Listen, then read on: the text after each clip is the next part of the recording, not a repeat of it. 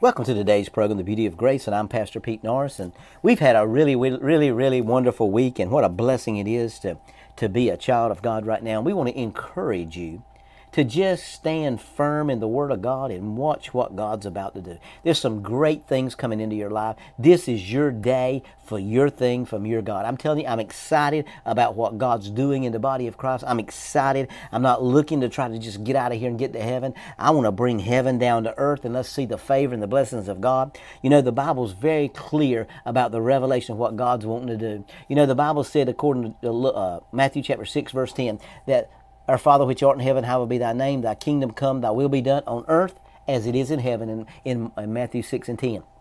What's going on in heaven? You know, everybody's so anxious to go to heaven. So many people are just saying, you know, I'm just tired of this cruel world and I just want to get out of here. I want you to think about that just a minute, because there's a reason that you're here. You need to find that reason of why you exist, that purpose of why you're on this earth. You know, God designed you specifically for such a time as this, and for such a wonderful purpose and such a wonderful revelation. You know, I'm thinking that we need to take a time here a little bit to just really take a look at ourselves and say, you know what, Lord, I really want to do what you want me to do. You know, I have a scripture that I've started reading every day, and I say every day, just about every day, and it has really, I don't know, it just excites me every time I see it. So today I want to read Psalms 139 in the NLT, the New Living Translation. O Lord, you have examined my heart, and you know everything about me.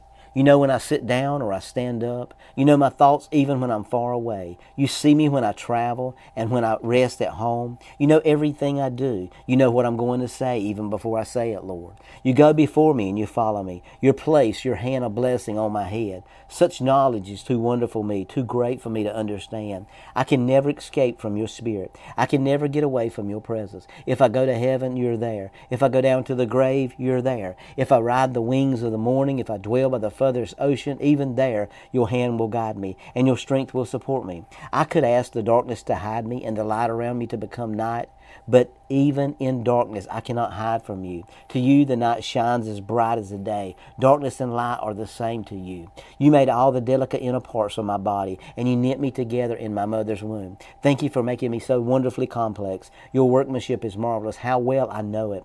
You watch me as I'm being formed in utter seclusion, as I was woven together in the dark of the womb. You saw me before I was born. Every day of my life was recorded in your book. Every moment was laid out before a single day had passed. How precious are your thoughts about me, O God. They cannot be numbered. I can't even count them. They outnumber the grains of sand. When I wake up, you are still with me. I want you to read that over and over and over. Psalms 139 in the New Living Translation. And I want you to get excited that before you even say anything, He already knows what you're going to say.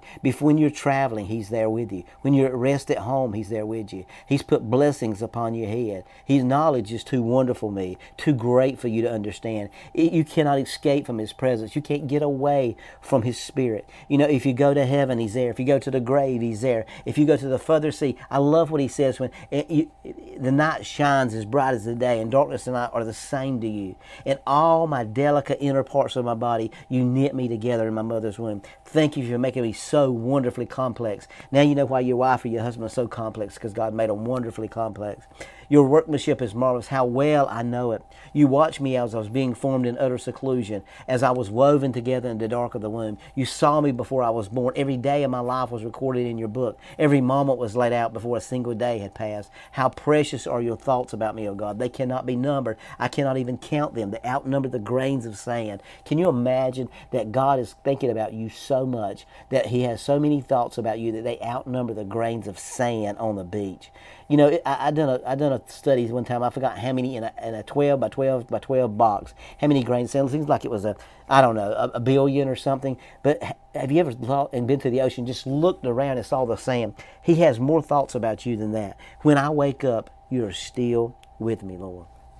What a wonderful privilege and an honor to know that He's watching over you, looking after you, blessing you, keeping you safe, keeping you protected, making manifest the things in your life that you're struggling with. It's a wonderful time for you and I to be alive. It's a great time. And so I get really upset when people say, well, Lord, you know, I'm just tired of this world. I just want to get out of here. I'm ready to go to heaven. Listen, I know that life can be battlesome sometimes. I know life can be worrisome. I know there can be pain in the world. And I know there's a lot of things worse than death. But I want you to understand your life is a valuable thing. And every breath and every heartbeat that you have is a privilege and an honor that the Father's given you to walk into a place and establish a place and see a place and experience a place that you've never experienced before.